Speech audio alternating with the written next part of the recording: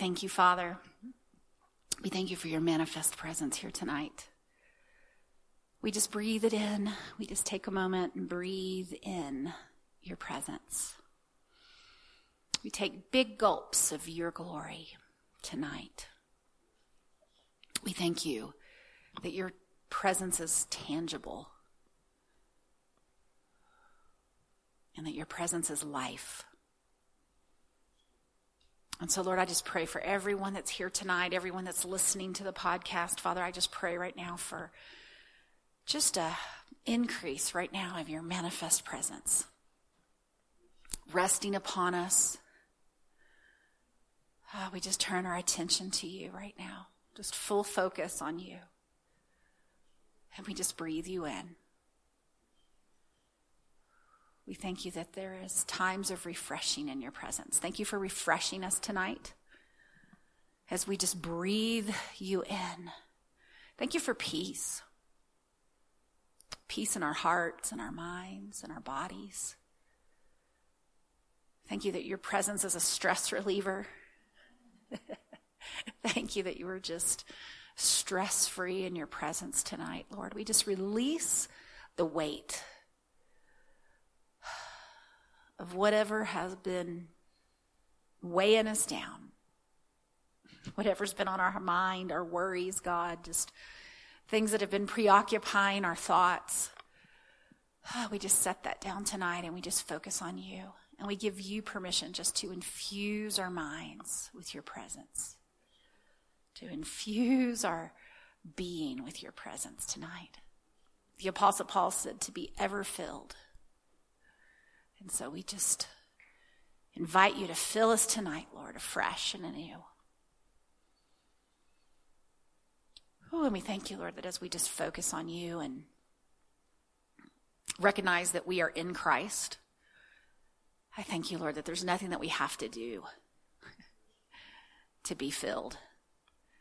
Thank you that it's just a thought away. It's just the fact that we are your temple, that we're already filled, that we're already new. You made us new, Jesus. We're a new creation in you, and we are one with you. We are one with the King of Kings, one with the Lord of Lords, 24/7. We have a perpetual union with you. We live and move and have our being in you, God. And so we just remind ourselves of that reality tonight, that we are breathing from inside of God and that God is breathing from inside of us. And so we just breathe with you tonight. We breathe with you tonight. And we thank you, God. Thank you that we're never alone. Thank you that you're always with us. Thank you that you're always for us. Thank you that you are a help in the time of need. You are here. You are very present help. And so we just acknowledge you here tonight. Lord, I thank you that everyone that's listening tonight, Father, whether they're here live tonight or whether they're listening to the podcast, Father, I thank you that you have something for them. I thank you that they're here for a reason. They're listening for a reason. And so, God, we just connect into that by faith in the name of Jesus. And we thank you that you're going to speak. We thank you that you're going to fulfill the needs of your kids, that you know what we need. And you are our source. You are our source of life, our source for everything we need to live righteously, God, to live in your will, to be who you created us to be, to experience all that Jesus died for us to experience. I thank you that you are our source. I thank you that it's not in and of ourselves. I thank you that it is totally 100% by grace through faith. And so, God, we just release our faith tonight for you to do it. You be God tonight. You be the one that fulfills needs tonight. You be the answer provider, God. You be wisdom. You be righteousness. You be sanctification. You be provision. You be healing, God. You be peace. You be whatever it is that we need. And so, Lord, we just bind up everything that would try to hinder us from just receiving from you tonight. I declare, God, that our minds are open, that our hearts are ready, God, that we are here by divine appointment. And so, Lord, we just thank you for it in advance. We just thank you for what you're going to speak to each and every person. We thank you that you are doing the work here tonight. I just yield as a living sacrifice, holy and acceptable and pleasing unto you, because that's who you made me to be. And I thank you, God, that, there's words and due seasons for your sons and daughters tonight. Thank you, God. I just yield now to your thoughts, to your words. And I declare that tonight is a breakthrough night for someone, Father, for anyone who's willing to reach out and take it. In Jesus' name. Thank you. Praise God. Well, hey, I was kind of sitting here, just kind of obviously breathing and praying. I just kind of see where the Lord wants to go tonight. But I really felt like, God's been speaking something to me for a while now, and it's kind of one of those annoying things that God says that you know is really deep, and you know it means something really profound. But how many of you know in our humanness and in our finite minds, sometimes we don't always grasp the level of thoughts that God is speaking to us. You know, in Isaiah it says that his thoughts are not our thoughts, that his ways are not his ways. That our ways are not his ways, and that his ways are higher than our ways, and that his thoughts are higher than our thoughts. And I always kind of think of like God having to he is wise because he has to come down and speak to us in the paradigm that we find ourselves in. And all of us are in a paradigm of thinking that is less than God's way of thinking. And so he's been saying this to me for a while, but he says, the only problem that you have is that you think you have a problem. You know, it's like one of those things when he says it, you're irritated because you really are convinced that you have a problem. Whatever your problem is, you think, okay, well, you don't even know what to do with that. And I think that's a lot of times, like Jesus would just throw something out there, like, all things are possible if you can believe. And like there's something in your spirit that totally leaps and says like, yes, I know that's true. Like, yes, I agree with that. But then there's something in your finite mind or in your humanity or in your humanness or in your life experience or in just your mood it's hard to connect with the reality of that. Like, it's true, but you don't know it's true. And, as God's been speaking these things to me, what he's really trying to unpack is that the only problem I really have is a thinking problem. That's good news and bad news. It's good news in the fact that thinking problems seem to be solvable in theory. You think, well, I can just, you can change your mind, right? It's maybe not easy. That may be impossible for you, in and of yourself. But, to kind of grasp the idea that we have a thinking problem is also a little freeing, because a lot of times when we're so in our problem, we think of it in terms of it being a lot bigger or a lot more impossible or a lot more involved than being a thinking problem. It simplifies things sometimes down to a place where it really forces you to confront some things. And that's not easy. It's not easy to confront the things that we think or the things that we believe or the things that we're victims to. But yet, in the same time, they're a construct of our mind. There's this old, I don't even know, it was like from the grunge days in the 90s. I graduated college like in 90. I know I'm a little old. And, so it was right like when Lollapalooza was first coming out, and it was all the grunge bands and all that stuff. And there was this song, and I don't even remember who sang it. I'm sure somebody here will know who sang it, but it's like, I created my own prison. It was like this line in this song. And, man, that used to make me mad. I did not like that. At the time, I had a lot of bondage in my life. And I did not like the idea that it was within my authority or somehow I was responsible for it. And I sure didn't like the idea that if I created it, then I should have some way to get out of it. And the truth of the matter is, the more that I walked with the Lord, the more I recognized the power of grace. Because whether I really created the prism or not is not the point. The point is that we have a deliverer. And the point is that we have a redeemer. And the point is that we do have a problem solver.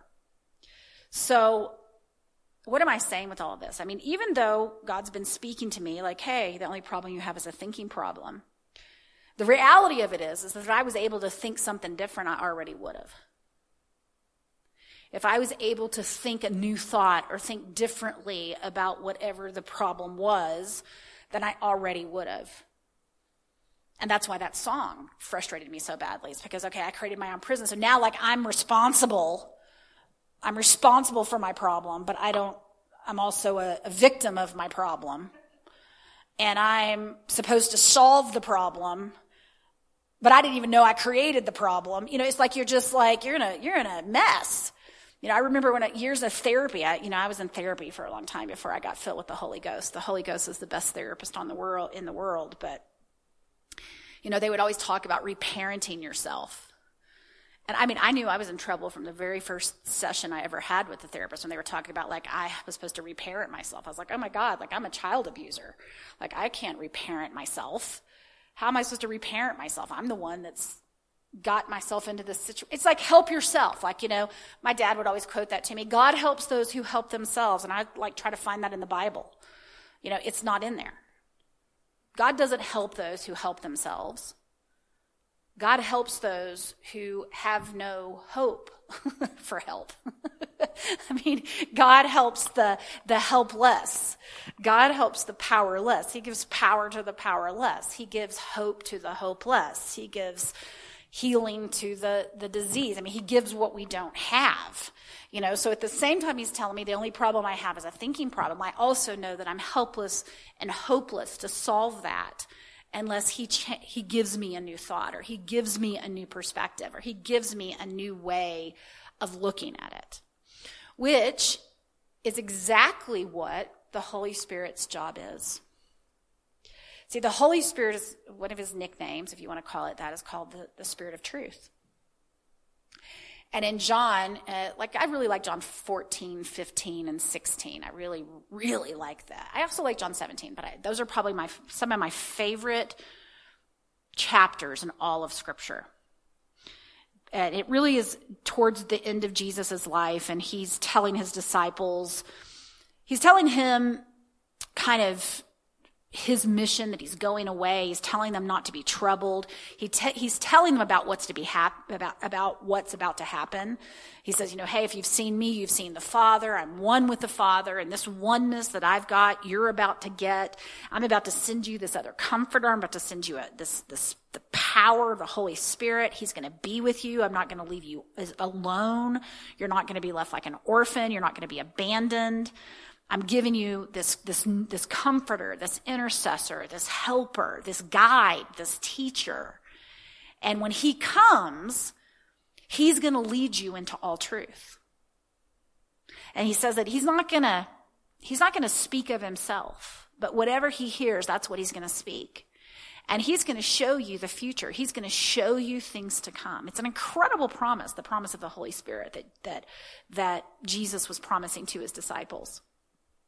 And, you know, when I grew up in church, I grew up in the Baptist church, and really was in my mid-30s before I really understood or met the Holy Spirit for myself. You know, at first I kind of thought it was a force, like the power of God. You know, then I thought it was kind of, I don't know, the name holy in it kind of intimidated me. It was a Holy Spirit, so that kind of meant, well, if it's holy, I shouldn't have anything to do with that because I'm so unholy. So there was like this disconnect because part of his name was holy. But I don't know, as I continued to kind of seek the Holy Spirit and what this was, I remember when I got taught, I was at a Joyce Meyer conference in my early 30s, and they taught about the baptism of the Holy Spirit.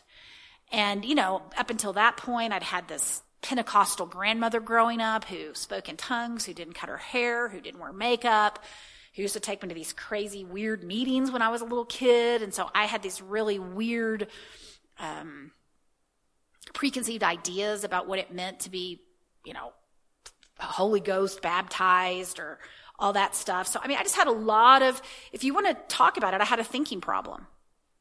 I had a thinking problem about the Holy Spirit. I had all of these experiences and thoughts about the Holy Spirit.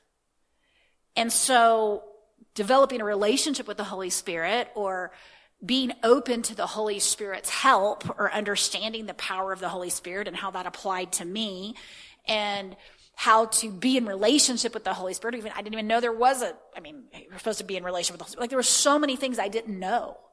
Even though I'd grown up in church, I had so many wrong conceptions. I had so many false ideas about this. And why am I saying this? Because I had a thinking problem about the Holy Spirit.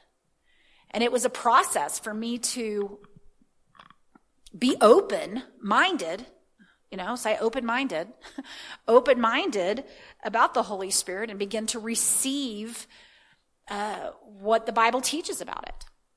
And so,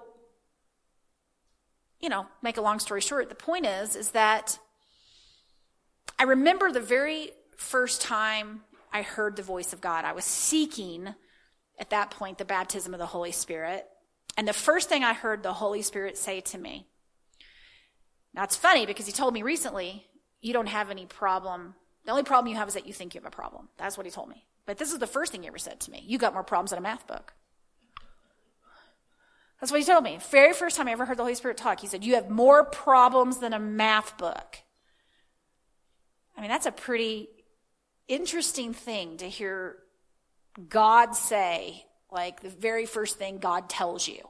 Like he could tell you a lot of things. He didn't, Mary, highly favored among women are you. He didn't tell me that. He didn't tell me I was highly favored among women, right? He didn't come and I was an angel and, give me some exploit to do like he did Gideon or something. No, he literally said to me, you have more problems than a math book. And the second thing he said was, and you can't solve them all at once. And when he said that, I had a vision. And the vision I had was a vision of a rubber band ball, like those ones that you get at the office supply stores. And it's a ball made out of rubber bands. Except in this vision, there was this little, I don't know if they have this because I've never really had I need to go get a rubber band ball. So not everybody mail me rubber band balls, but it'd be interesting to undo a rubber band ball and see if in the middle of it is what I saw in this vision. Because in the vision, there was like a ball, a core that was wrapped with all these rubber bands. And I saw this vision. Okay, so here the Holy Spirit tells me, you have more problems than a math book. You can't solve them all at once. And then he shows me this vision of this rubber band ball with this little core in the middle. And I saw all these rubber bands wrapped around this little ball. And I knew that I was the little ball in the middle. And I knew, again, this is my first encounter with the Holy Spirit. I wasn't used to having visions. I was not used to hearing God's voice. I was not used to this kind of Christianity, right? I just wasn't used to it. So, but it was happening. And I remember as I was seeing this vision, I kind of had the interpretation at the same time. I knew I was the little ball in the middle, and I knew that each one of these rubber bands that were wrapped around me represented, I now get that it was a lie, but it was a belief or a thought that had wrapped itself around me and had caused me to be, number one, obscured. You couldn't see me. You could just see what was created by all these thoughts and lies. And there was no way that ball was getting out on its own. You know what I'm saying? Like that, it didn't even have arms. Even if it did, I don't know how you're trapped in there, right? It was a picture of bondage, and it was a picture of the bondage that I was in. And I thought it was pretty funny that, it's funny now, I don't know, I thought it was funny then. But, he said, you have more problems than a math book, and you can't solve them all at once.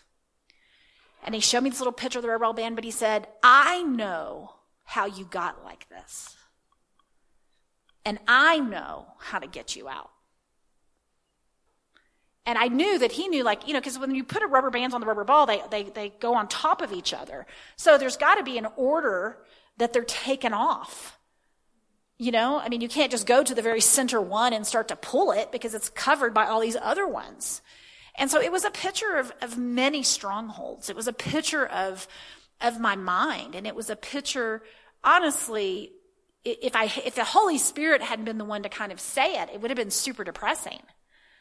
But it actually was encouraging because it meant that he was going to be involved in setting me free. And that he was going to be involved in taking all of this mess that had obscured my personhood off of me. And so I'm going to go back to what the Holy Spirit's been speaking to me lately. The only problem you have is that you think you have a problem. Now there's two ways you can take things. First of all, I've been walking with the Lord long enough. I've been studying the scriptures long enough. And I spent a good amount of time on the idea of righteousness by faith. Like, it is a core doctrine of the gospel. It is a core doctrine of what it means to be a Christian, is that we are righteous in Christ. Now, I know we may have heard this, maybe we studied it, blah, blah, blah. What does it mean? It means, this is the best part about what it means. In Romans 8:1, it says, there is now therefore no condemnation for them that are in Christ Jesus. In the Amplified Version, it says, there is no guilty verdict for those that are in Christ Jesus. Now, let me just tell you what the real good news of the gospel actually means. Let me break it down for you in a way, because see, grace is offensive. Because religion and just human righteousness, self-righteousness, is the opposite of righteousness by faith. And see, self-righteousness always wants to earn something. Self-righteousness is always keeping score. Self-righteousness says you deserve what you get, jerk. Right? That's self-righteousness. It's a judgment based upon our performance. And it's a constant guilty verdict. It's a guilty, guilty, guilty, guilty, guilty, guilty, punish, punish, punish, punish, punish, punish, punish, get what you deserve, punish, punish, punish. Not the gospel. The gospel basically says that no matter what you do, no matter how bad it is, no matter how many times you do it, no matter if you meant to do it or you accidentally did it, really not your motives of why you did it don't even really matter. The point is, no matter how bad you screw up, you're still not guilty. You can't do anything, as a matter of fact, to make yourself guilty. Like, it's proclaimed, you are not guilty forever. It's an eternal not guilty. Now, I get that there's something inside of us that just doesn't even hardly, but wait, we don't deserve that. The point is, with all of this, the gospel is about a complete trading of your identity for Jesus' identity. It is a literal cease to exist to even show up in court. So it's not that you actually even went to court and you were found not guilty. It's that you died, so therefore you got excused from court. So the reason you're not guilty is because you're dead. And so Jesus now lives inside of you, and it's impossible for you to be guilty ever again. This drives religious people crazy. I mean, there's a million but no, there's no but.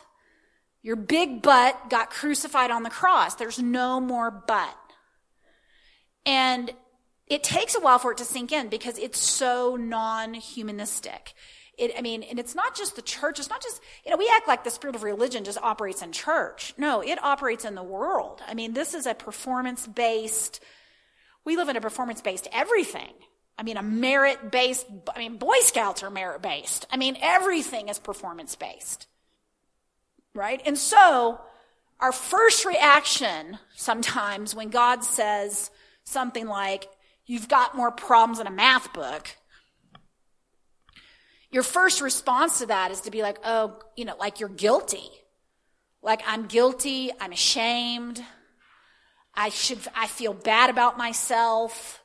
I should have my act together. Like I should be further along. I should not have a problem, much less as many problems as a math book. And so you beat yourself up for getting yourself in the situation in the first place. And so I'll tell you this, there was probably about 50 rubber bands that were wrapped around me that were just that mess.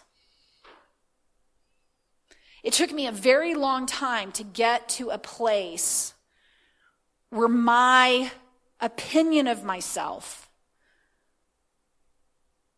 was not based on my performance. And my relationship with God was not based on my performance. Meaning, if I'm doing well, I feel like I have a right to commune with God or talk to God or ask God for something if I'm doing okay. But if I'm doing bad, who am I to even ask for anything? Like it is such a wrong foundation. I mean, it is a completely wrong foundation to even begin to have a relationship with God on. It is a completely self-righteous approach to God. And the only right approach to God is a union approach to God. It is literally that we are one with God. Your foundation in your relationship with God has to get completely destroyed and relayed in a union perspective. That there is no separation between you and God. That the only separation that exists between you and God, frankly, is a mindset. It is an illusion. It's a belief that you're separate from God. It's a perception that you're separated from God. It's a way of viewing or thinking about or experiencing God, except you're not experiencing God because you're separate from God. And and then when you worship God, you feel close, or when you're doing spiritual things, like you're reading your Bible or you're whatever you're doing, you're praying in tongues or you're ministering to someone or you're journaling. I don't know, whatever it is. You like, okay, now I'm close to God. Now I'm communing with God. I'm me and God, we're having a relationship right now. But the truth is that the only thing that ever changes in our relationship with God is our perception of God. The reason why in worship God seems more present is because we're more present. We're actually present with God. He's experiencing us the same all the time. And that changed my relationship with God. That was another probably, I don't know, if righteousness was 60 bands, union was probably another 120 bands. Because I had so much guilt and so much shame. And I'll tell you, it's really hard to, by the time, I was 30, I was diagnosed with manic depression. It's depressing to be under this constant beat the crap out of yourself because you can't do anything right. And then the fact that you can't do anything right perpetuates the fact that you think you can't do anything right. And then, of course, if you think you can't do any right, well, as a man thinketh in his heart, so is he. So you don't do anything right. And then you think about it even more. And it's just like this, it's like a snowball. And so it took the power of the Holy Spirit to to arrest my mind. Why am I sharing this tonight? I'm sharing it because we're going to constantly be, for as long as we are on the planet, upgrading our thinking. We are going to constantly be challenged by the Holy Spirit with a greater level of manifestation of truth. And God is calling us into freedom. It says, for Christ died for freedom. He died for our freedom. So a great price has been paid for us not to live under the bondage of our own thinking. So freedom looks like truth that you know. Meaning it's a new way of thinking. It's a revelation. That's why another name of the Holy Spirit is the Spirit of revelation. He's the Spirit of revelation. He illuminates and he makes things clear. He shines the light on something so we see it in a different perspective. We see it in a different light. Transformation always occurs. Freedom always occurs as our mind is renewed. And so when God's telling me right now that the only problem you have is that you think you have a problem, he is challenging the way I'm thinking about problems. He's challenging the way that I perceive things going on in my life. And he's telling me that from his perspective, that's not a problem. Now, there's a gap between the way I see it and the way God sees it. And so a lot of times my prayer is, what do you want me to see? What do you want me to think? What is it that I'm missing here? What is it that, Holy Spirit, if you're leading and guiding me into all truth, what's the next step? Because there's obviously, you're a guide. You're guiding me there. I'm blind as a freaking bat because all I can see is what I think I see right now. So you're going to have to, learning to I have come to the place with the Lord where I don't even apologize anymore. I know that is so sacrilegious for some people. They probably could never listen. They might turn me off right now. Like that, she said the one thing, I'm never going to listen to her again. How ungodly is she? She doesn't even apologize anymore. What am I going to apologize for? I'm at the point here that I am completely aware that without him, I'm a mess. Like, if I knew how to be better, I would be. If I didn't need a savior, then maybe there should have been apparently I need one. Apparently I need a deliverer. Apparently I need Jesus. Apparently there is no righteousness apart from him. Like, I have fully embraced my weakness. I have fully embraced my inability to be something apart from Christ. And that is not sacrilegious. That's humble. I'm not going to, it's like apologizing for being a sinner or something. Well, first of all, I didn't choose this. I didn't choose to be this way. Nobody gave me a choice. That's just the truth. And Paul said in Romans 8, there is absolutely no hope if you want to try to fight the law. You will do I don't do what I should do, I don't. What a wretched man I am. Who will save me from this? Oh, thank God, Christ Jesus. It is a hopeless situation without Jesus, and I just stopped apologizing for that.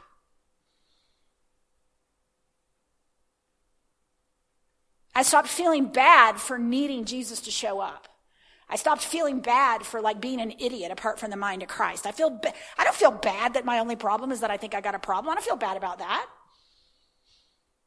I think more people should be like, well, without God, that's how we all are. It's an illusion to think you got anything. It's an illusion to think that you've got it. Self-righteousness is an illusion. Self-righteousness, that is such a false prop. And people try to constantly hide behind it.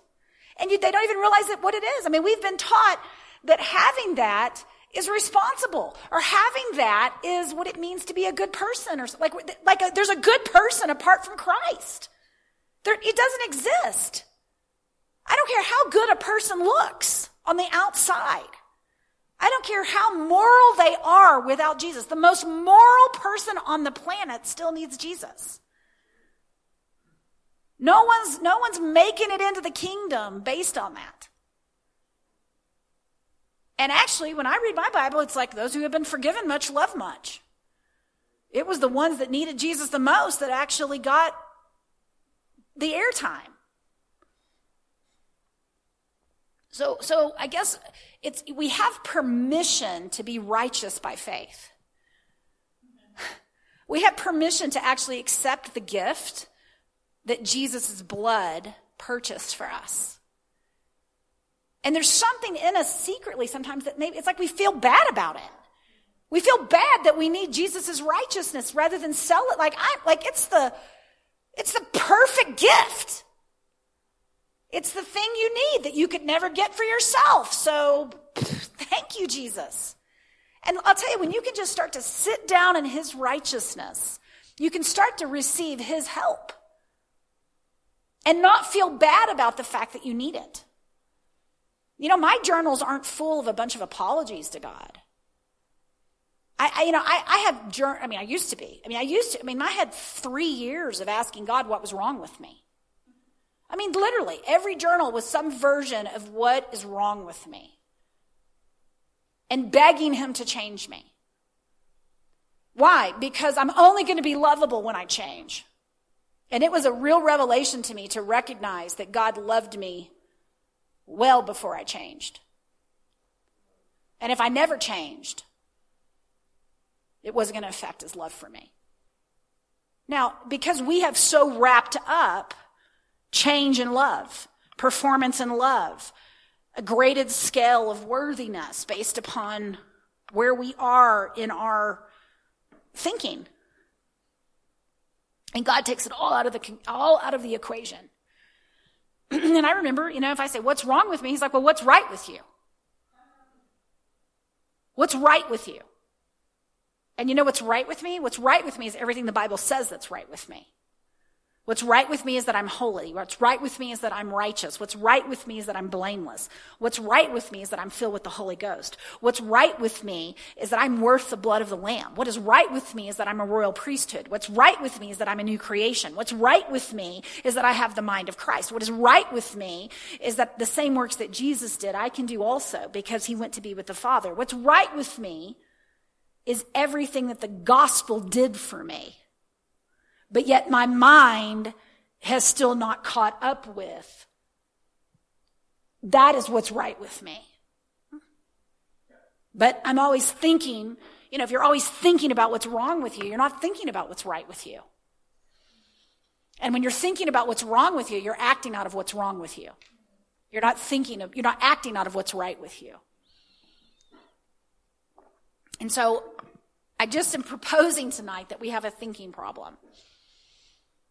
And I'm proposing that the Holy Spirit is the one person who understands our thinking problem perfectly. I love this about the Holy Spirit. I love the fact that I don't have to explain, because half the time I don't even know my problem. I love that I don't have to explain it to him. That he knows me better than I know myself. He knows my thoughts from afar. He knows what I'm going to speak before I speak it. He totally gets me. The Holy Spirit totally gets you. He lives in you. He lives with you. He sleeps with you. You can't escape his presence. And I am truthfully where I am today because of the Holy Spirit. 100% because of the Holy Spirit. I think I'm still alive today because of the Holy Spirit.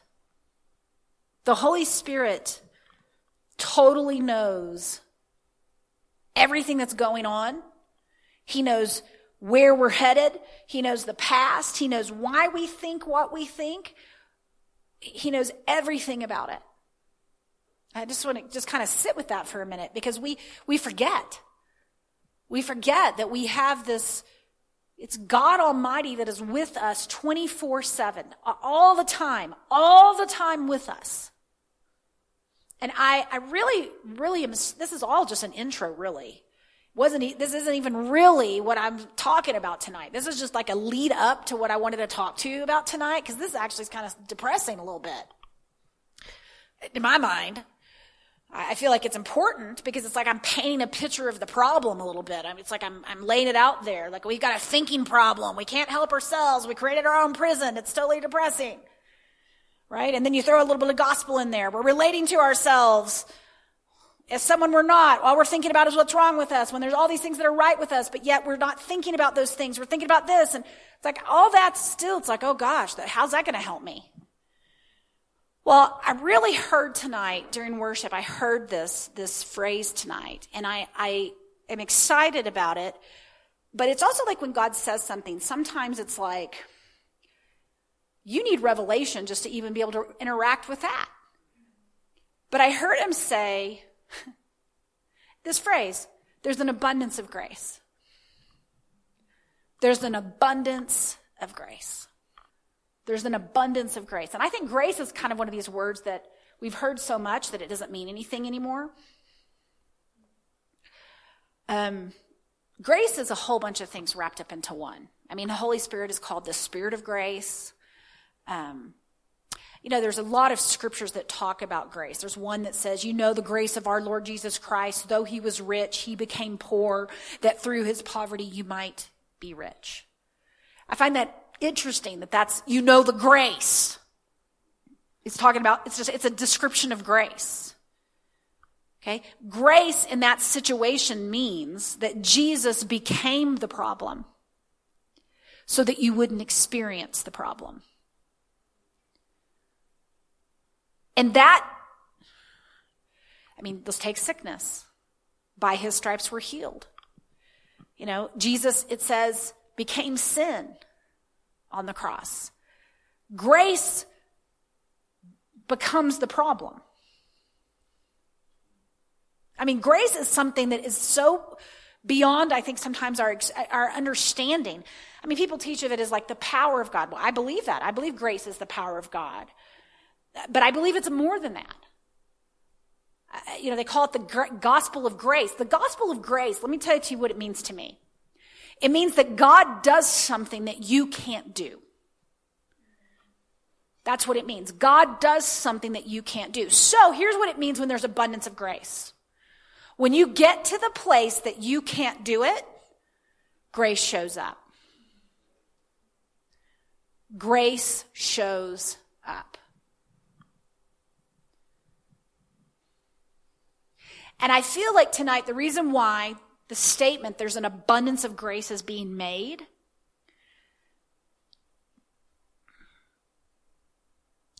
I'm going to go back to this. I hear somebody, what was I listening to the other day? I'm going to try to bring it another way.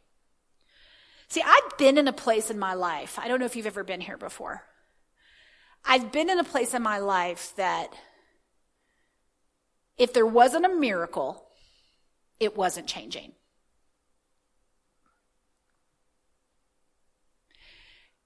And the truth of the matter is, God has me mostly living in those places now. He actually likes to bring me out to that place now on purpose. I didn't start there. I didn't start believing God for something that if he didn't show up, it wasn't, like you had to have a miracle. I didn't know, I wasn't there. I didn't know him well enough. I would not have done that. I started with an introduction to him, like really a real introduction to him, not like a church service introduction to him, not like a sweet little Bible story introduction to him, not like somebody else's, like, let me tell you this story about him. Like, no, he showed up. It was actually him. It was actually his voice. I actually needed him. He actually did it. And it was just him and me. Like, I've had him and me. And I've had him and me and him show up and do something for me that if he hadn't shown up, nothing would have changed. And let me just say, that's the best kind of relationship to have with him. And if you're in a place like that in your life, it sucks to be in the place like, hey, if there's no miracle. That's not nobody wants to get there. Matter of fact, especially self-righteousness. Self-righteousness does not want to be there because that means you need something. It means there's something wrong with you. It means that you need a savior. It means that you got yourself in a mess. Whatever it means, you need help. And, I'm going to look down on that because I've got my act together and you obviously don't. I learned the glory of not having your act together. Hey! Boy, that's good. I have learned the way to just I mean, it thrills Jesus for us to be, I mean, he doesn't like us to be, but he doesn't ask us to have a problem.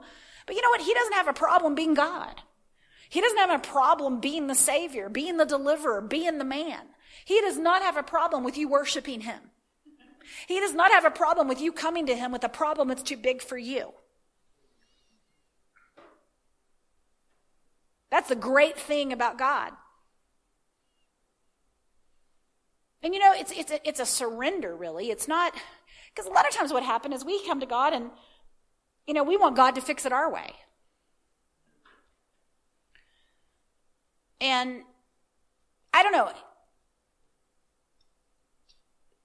I ran out of ideas. I really didn't care, honestly. By the time I got there, I was like, you know, it was just, I'd love to say that I was such a good person, that I followed Jesus because I'm just a good person. No, I followed Jesus because there was no other alternative for me.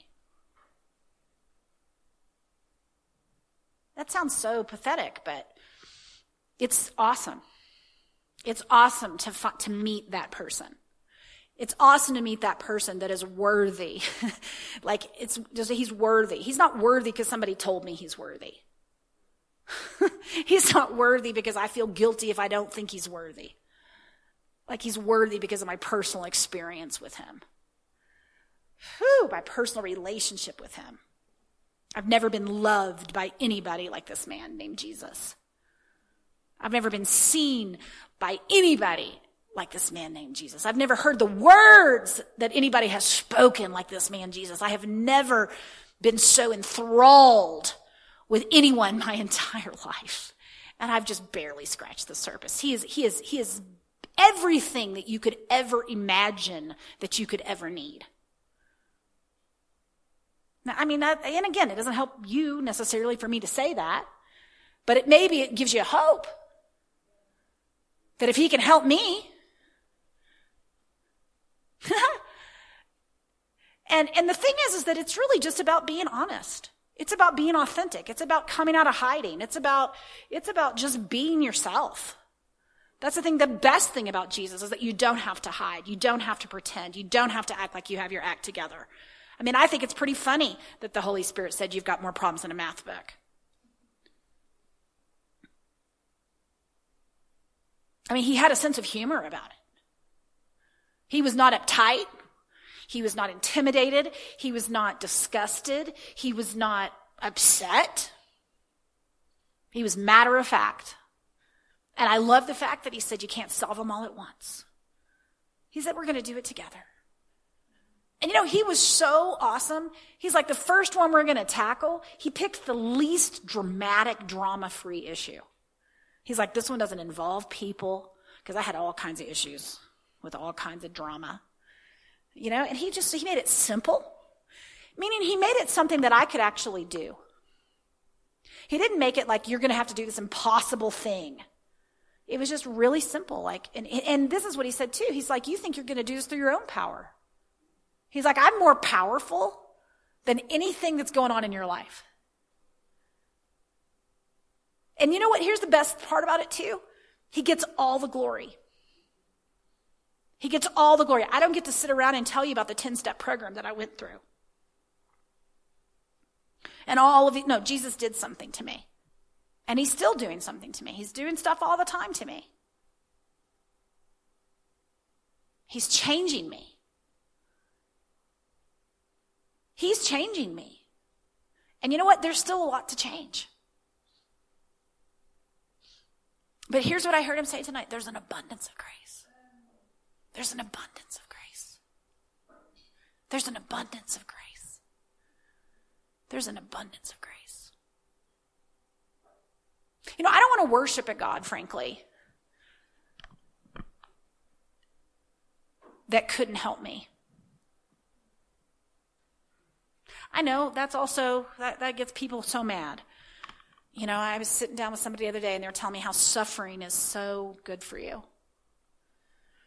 You know, how it teaches you things and all this stuff. And I was like, you know, maybe it does. I didn't say anything. I just sat there and listened. But I was thinking to myself, it's amazing the ways we talk ourselves out of God needing to show up and actually be who he says he is. And we have all these different theories and excuses and all this stuff. And I don't know. I just choose to believe that Jesus actually came out. Now, if it hasn't happened, I'm not saying that there's things I believe for right now that aren't happening the way I'm happening, but I don't make that. My point is that either he is who he says he is or he's not.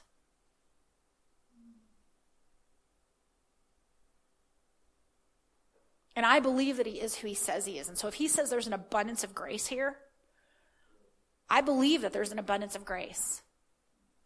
I believe that he's got grace for me. I believe he's got grace for you. And grace, remember, is the thing that shows up and does what you can't. It does what you can't.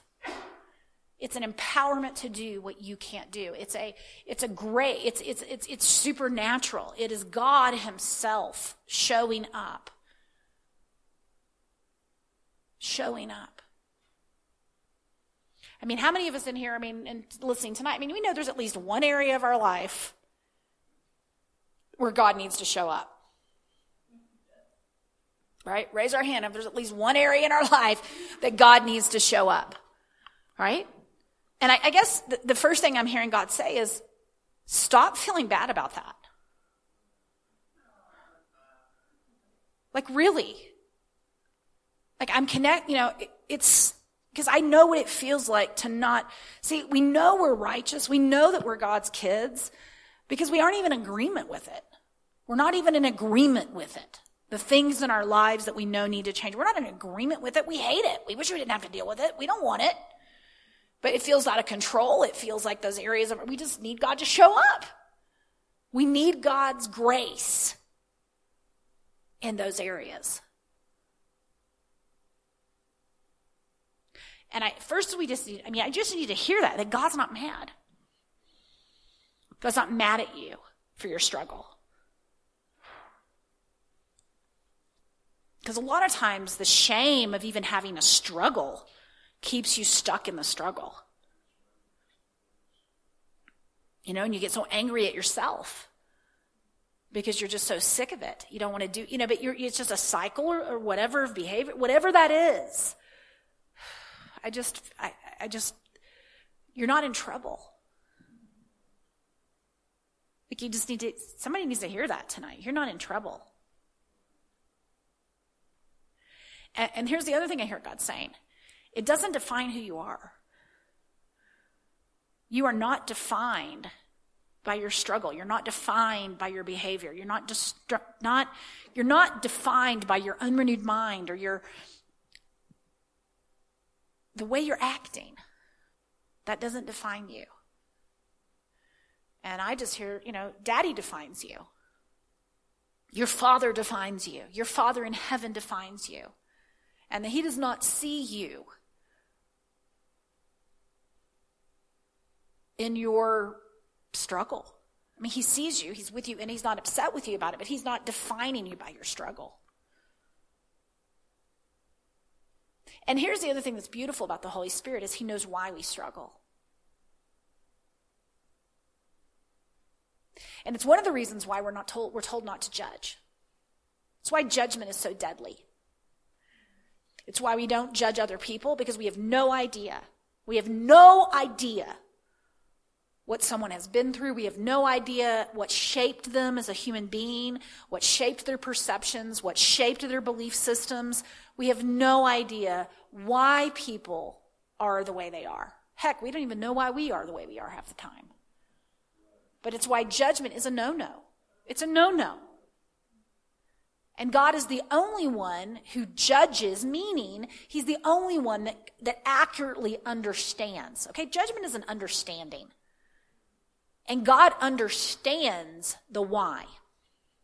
See, judgment is always about a motive. It's always about answering the question why. But God understands that. He understands what has shaped us, what has formed us, what has caused strongholds, what has caused us to be however we are. He understands it.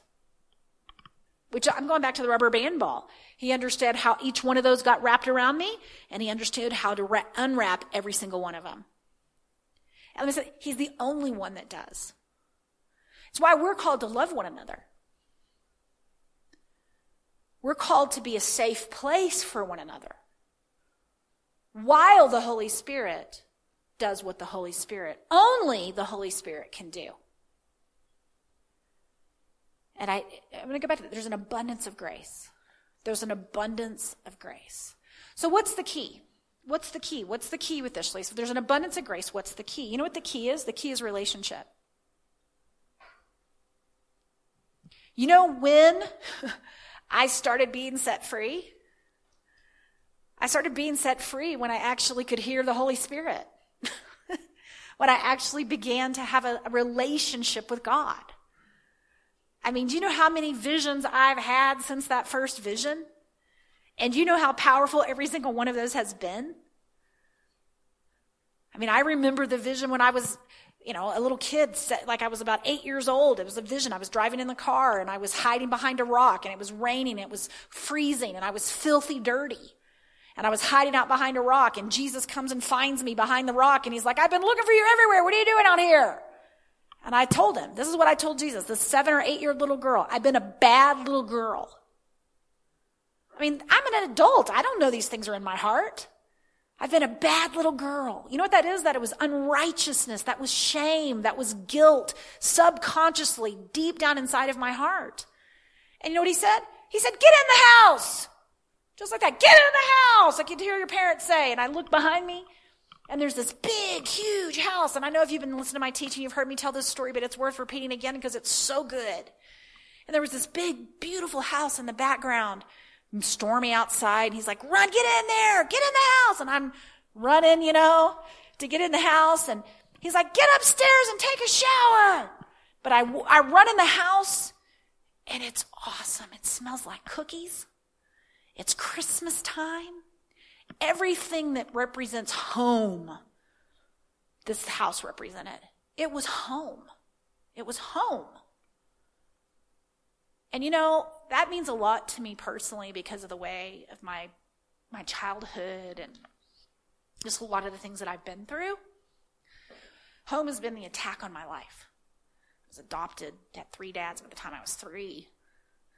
Grew up in a lot of violence and things, and I just didn't have any place safe growing up. And, that just tapped into something. Everything's by design in these visions. I walk in, it smells like cookies, it's home. And he's like, get upstairs and take a shower. And there's this shower. I have a little room. It's my own little room with my own little bathroom, except it's a blood shower. And he wants me to get in there and take a shower in the blood of Jesus. Like, this is intense. And then he's like, I've got a robe of righteousness for you. And it was this just out of the dryer, the fluffiest robe you've ever seen. It had matching little slippers. And you put it on, and it was just a picture of Daddy's house and who I am, and shame being washed off of me, and guilt and righteousness being wrapped onto me as an identity. And why am I saying this is the Holy Spirit? This is an abundance of grace. What I'm describing to you is an encounter with God that ministered to me in a place of my brokenness, in a place of my thinking, in a place of my relationship with myself. I mean, God has been healing my relationship with myself for almost 20 years. And I didn't even know that was my problem. If we would have started, I wouldn't have been able to tell you that was a big problem. That I had a really crappy relationship with myself. That I rejected myself. That I didn't like myself. And growing up, I didn't like anything about my life, and so I just rejected my life, and it almost made me nuts. Literally almost made me schizophrenic because I just rejected everything internally, who I was, my identity. I just rejected all of it. So I've been walking with this man, Jesus. I've been walking with this Holy Spirit. I've been walking with him for long enough to say, that's the key. It is truly a relationship. I mean, yes, he's got an abundance of grace. And it's wonderful That it's not religious. It's not about principles, although you'll learn some principles. It's about a person. It's about a person named Jesus Christ. It's about his Spirit. It's about Holy Spirit. It's about being introduced to your Father.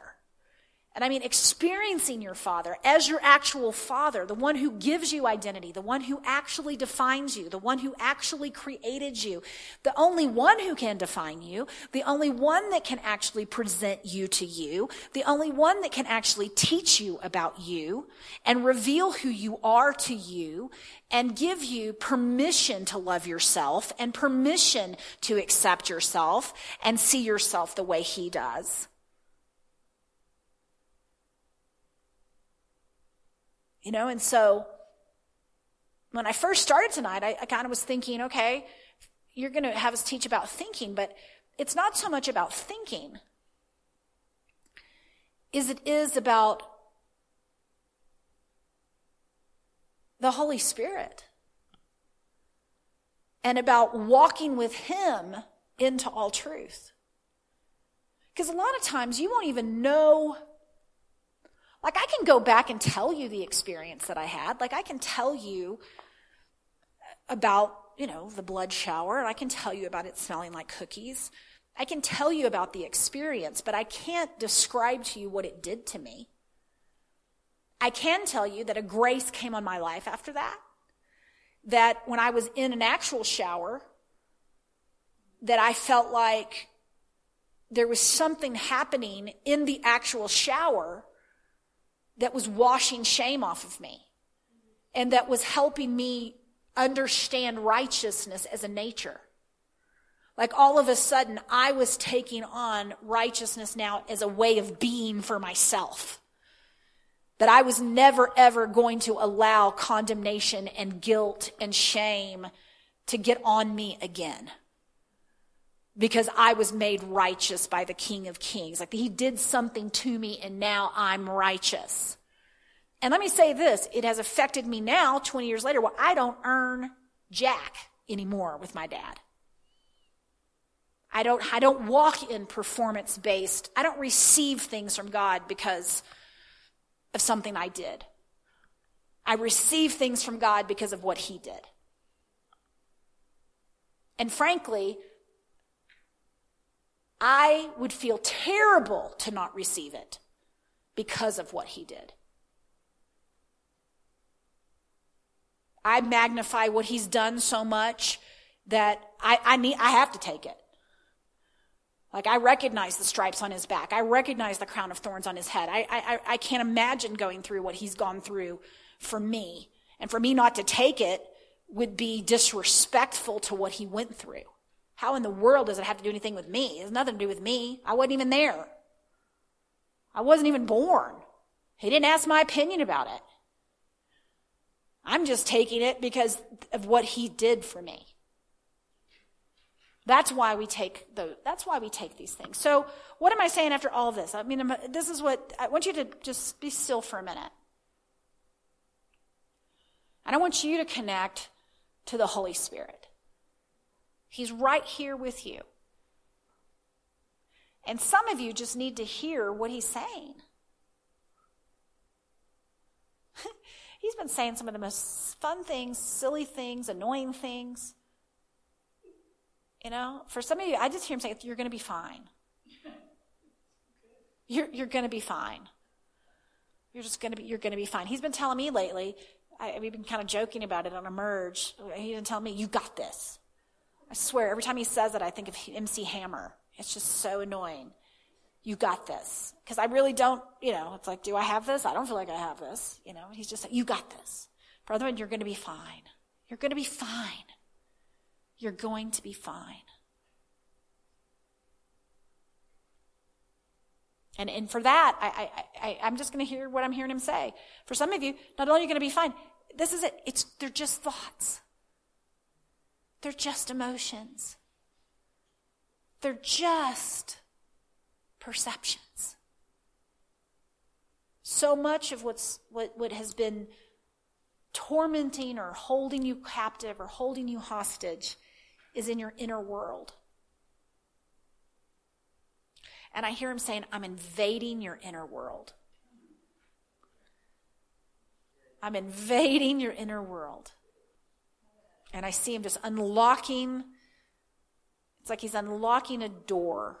And here's what I'm seeing: is it's almost like it's like the pressure is coming out of it. You know, it's like all this internal pressure, and I'm just seeing this door open up, and all that pressure, almost like a pressurized cabin or something, just be sucked out. I'm just seeing that pressure being released. There's a pressure relief coming. Pressure relief coming. You're not in this alone, I hear him saying. I am in it every step of the way with you. I feel every feeling. I hear every thought. And I am with you. Like some of you just need, I'm with you. And he's wanting you to recognize that his being with you is a opportunity to grab comfort in the moment. He's with you in it. He's with you in it. You are not alone. You are not alone. And I'm hearing him say, what feels like failure is going to be your finest hour. And he's given me a picture of the cross. And there is there's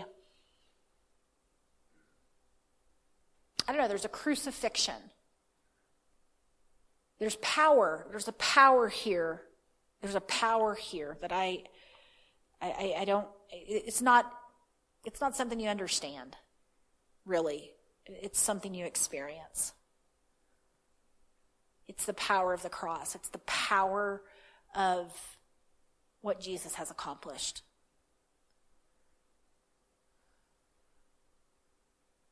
And there's grace here. There's grace here, right there. There's grace right there. Thank you, Lord.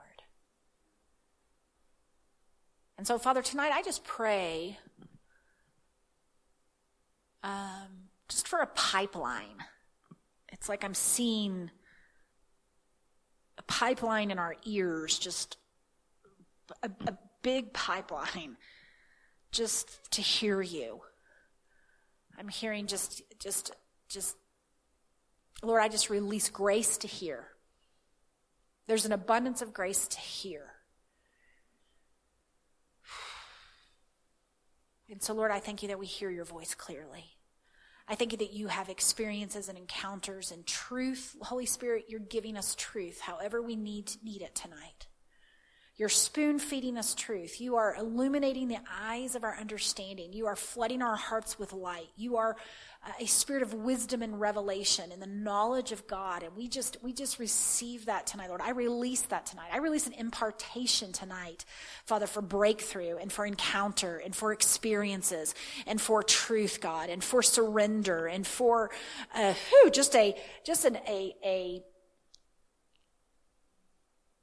help me say the words, Lord, I'm just seeing and watching here, for the move of God in our lives, Lord, that sets us free. Thank you that you are doing it already. Thank you that we're already in the midst of it. And thank you, Father, that even when it seems like we're asleep to it, or we forget about it, or we're not cooperating with it, or we don't even want to do it, I thank you, Lord, that when we are faithless, you are faithful. I thank you that you are going to finish the good work that you began in us, that you are going to bring it to completion by your grace. Faithful are you that calls us, you will also do it. I thank you that you are finishing the good work you began in us. You are the author, you are the finisher, God. You are the Alpha, you are the Omega. You are the beginning and the end of it, God. And I thank you that it is a done deal from your perspective, that you are a good masterpiece maker. That you are a good unveiler. Thank you that you are leading and guiding us into all truth, Holy Spirit. I thank you that it's happening now. Whew. And I just release grace. I say grace, grace, grace to the mountains. Grace, grace, grace, grace, grace, and more grace. I say grace. When something seems too big for you, just say grace. We just say grace to the mountain. Grace, grace, grace, grace. You know, there's a scripture that I'll read that has meant a lot to me over the years. And I'm going to read it in the Amplified. Let me find it here so I can find the reference. But it is that scripture that says, grace, grace to you. You know, let me just look it up really quick. It's like, who are you, mountain, before Zerubbabel? And I'm just going to read it in the Amplified version. So let me find it. Zechariah 4:7. Now let me just look it up in the right translation here. Let me just do it in the Amplified, because that's the one I want to see. Here we go. It says this in the Amplified Classic Version. Okay, it says, who are you, O great mountain of human obstacles? Before Zerubbabel, who with Joshua had led return of the exiles from Babylon and was undertaking the rebuilding of the temple before him, talking to the mountain, it says, you shall become a plain, a mere molehill, and he shall bring forth the finishing gable stone of the new temple with loud shoutings of the people, crying, grace, grace.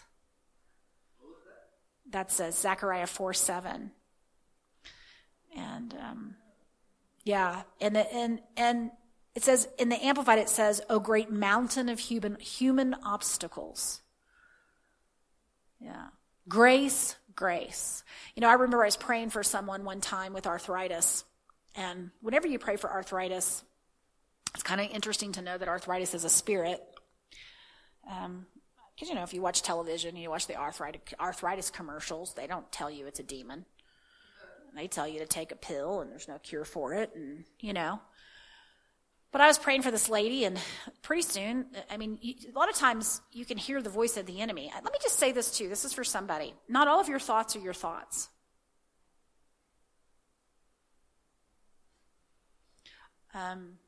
There's a lot of things that you have taken on as you that aren't even you.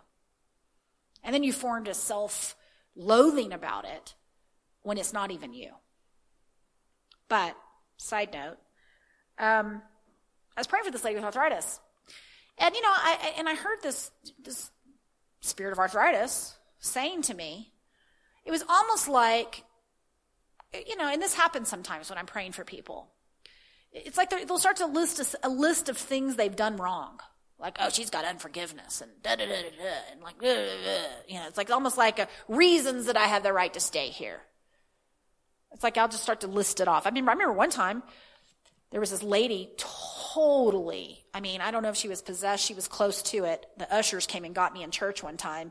They would always come and tap me on the shoulder when there was a little situation in the back out of control. And so I went back to the ushers' room.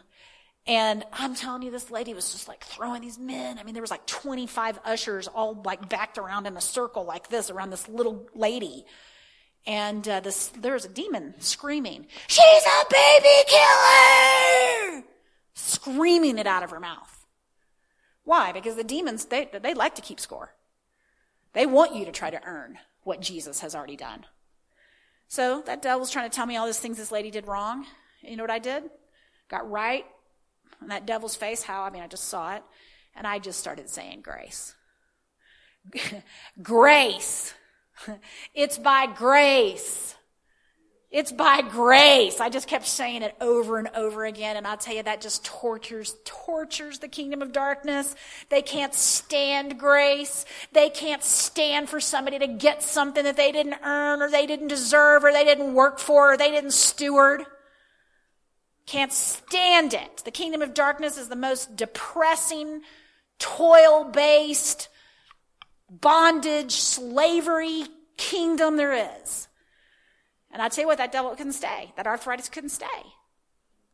Can't stay in the face of grace.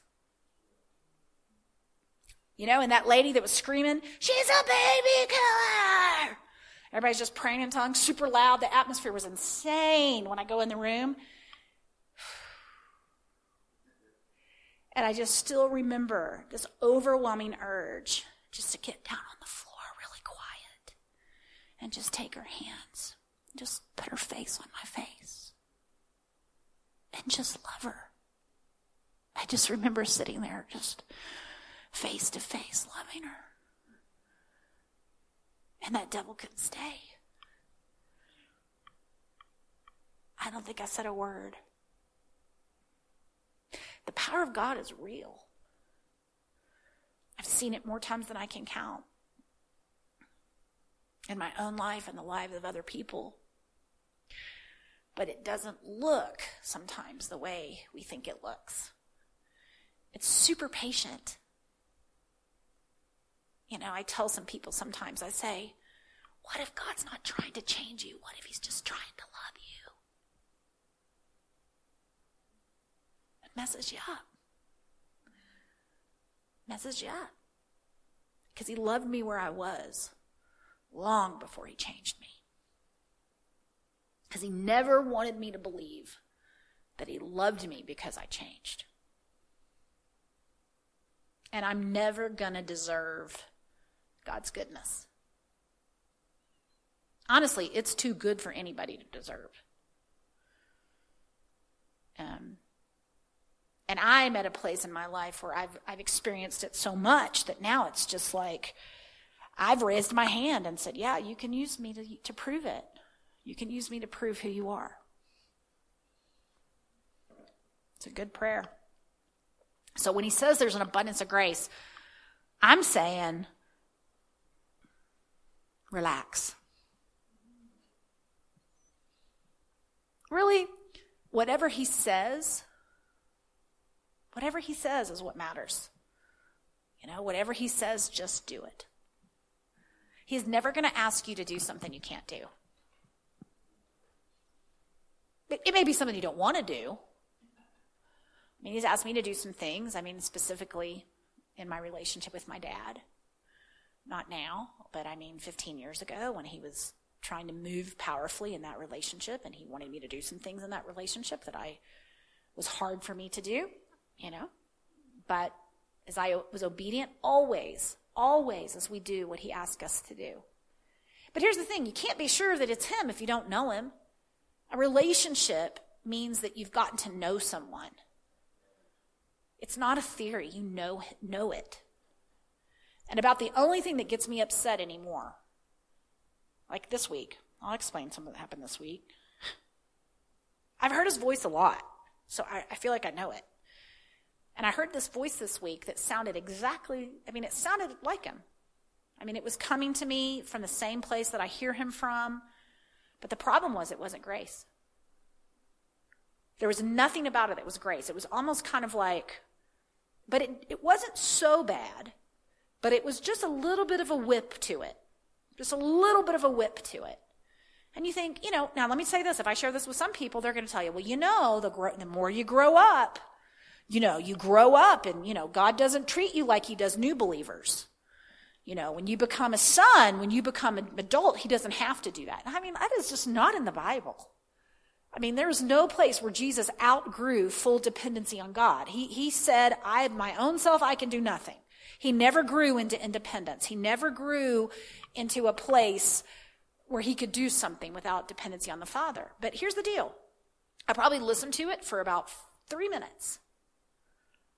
And I thought, I remember I took Ella to school. I brought her home. I was driving home. I got in the gate and I thought, you know what? I'm going to test this spirit because this does not sound like the God I know. And I said, in the name of Jesus, it was funny. I said, do you confess Jesus? I said, do you say Jesus? They said they could say Jesus died, but they would not say that he rose from the dead, would not call him King of Kings. And I was just like, you jerk. You have to impersonate God at this point, but you can't even do it. You can't even you can't fool me. I felt like that commercial. You can't fool Mother Nature. Like, I was like, you can't fool me. You know why he can't fool me? Because I know him. And I know his tenderness. I know his sweetness. And I tell people, see, the problem is I met Jesus when I was really messed up. I met Jesus when I was really broken. And he never talked to me in any way except honor and patience and grace and mercy. He spoke so kind, the kindness, no coercion, no control, not a bit of control, not a bit of manipulation. Like, that's not how he sounds. And so, you know, I've had well-meaning Christians in the years since that try to tell me that, well, that's God, just blah, blah. And you know what? I never receive it. I know his voice. I know how he sounds. And the fruit of it's in my life. The fruit of it is all over my life. And so that's my word to you tonight is there is grace. There's an abundance of grace for you. If it's money, if it's financial bondage, boy, there's money grace. If there's health issues and diagnosis there, whatever the issues are, relational, whatever, there is grace. And you're not going to break through based on your willpower or no, let God be God. Need a miracle already. Need a breakthrough already. Need God to be God. Need him to show up. And the only thing I say is, God, I know you're trying to get something good to me. I know you've got breakthrough on your mind for me. Boy, you see me changing the world. You see me doing things that don't even think I could ever see myself doing. But man, I know you, by your power, that's what you've got for me. And so I'm just trying to get in an agreement. I'm just trying to see what you see. So you just tell me what to do. Tell me what to think. Tell me what to feel. What do I do? Help me. How do I do it? I don't know how, it's like almost like get myself in a tizzy. It's like, shh. You know what he tells me all the time? Breathe. Just breathe. Just be with me. Breathe.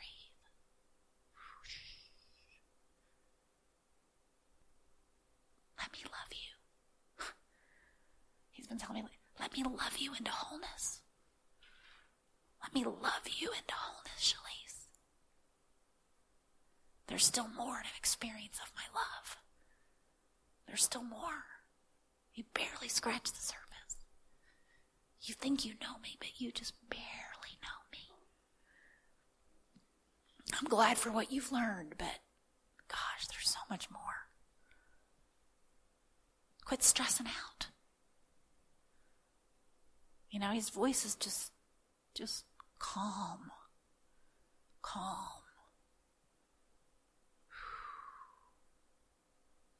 It's good. It's so good. So,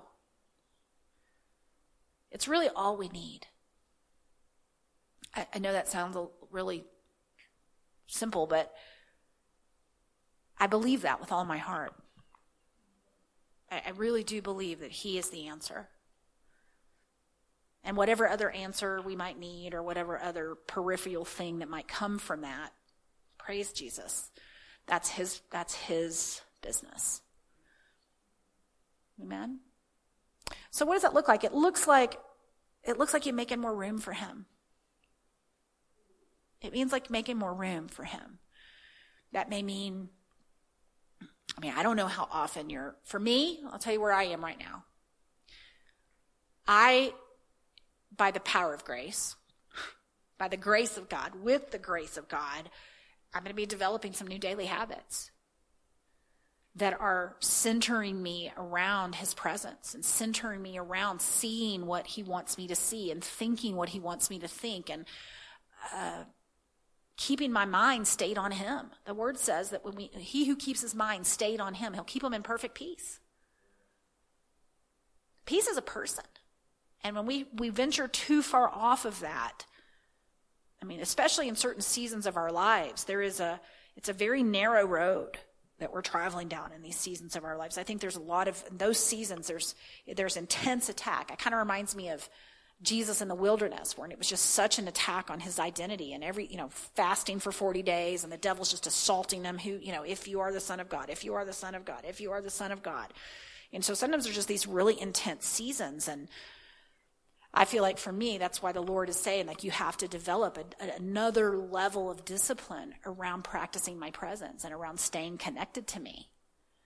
And whereas before, I've always been kind of a free spirit, but I didn't go far, just because for me, when you've gone through the attack you have on your mind, when it says to be carnally minded is death, that's real for me. So I can't go too far away, because my mind will be affected by that when I don't have constant fellowship. So thankfully, there's kind of been an internal compass in my own inner world that's like, if I'm not too connected, I have to come back to center. But even in this season, it's more. And there's grace. There's grace for whatever God's doing in our lives right now. There's grace for that. It's not like I have to go do something to please God. No, he's doing something in my life, and I'm aware of it to the best of my ability and cooperating with it by his grace. So if you walk, tonight's message is this: there is an abundance of grace. There is abundance of grace. And if I could say anything else, it's this.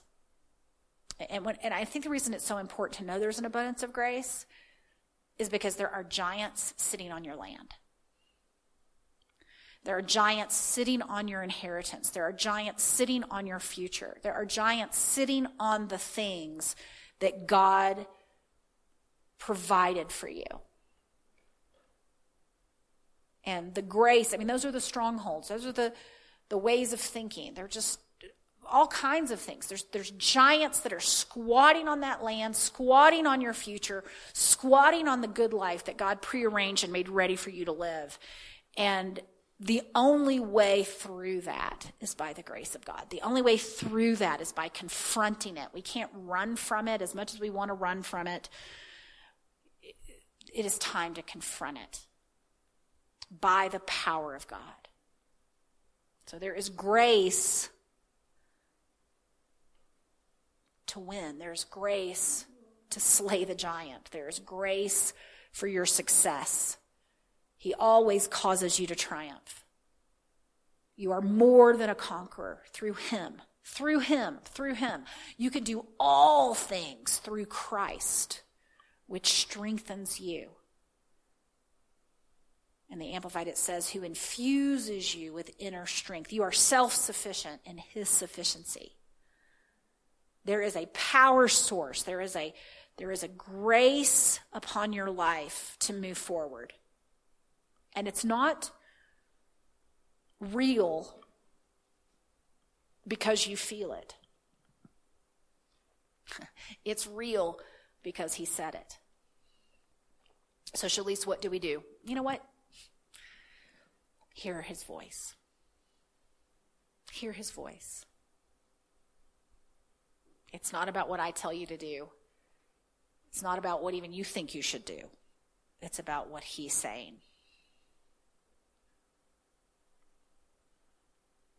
I like to hear him last thing before I go to bed. I've been journaling at night for a very long time. It's a great way to go to sleep. And it doesn't take long, I guess is my point. I'm not saying you have to spend 2 hours with God every day, although he may start talking, and you might. But you know what? A 5-minute conversation with God before you go to bed at night. A focused conversation, not on the run, just a focused conversation, focused time. Not while you're, what my point is, just squeezing it in, some dedicated listening time. I'll tell you, if you'll do it, you won't believe the progress you've made in 6 months. Because from the time I heard him say, you have more problems than a math book, 6 months from then, my life was completely unrecognizable. Today, I can say, I'm still just following him. And to me, that's the mark of a successful life. It's not outward success. It's not, you can look and you can see, I believe that there are certain things that you can have success. And that doesn't mean that you're in his will. Human beings are very resourceful.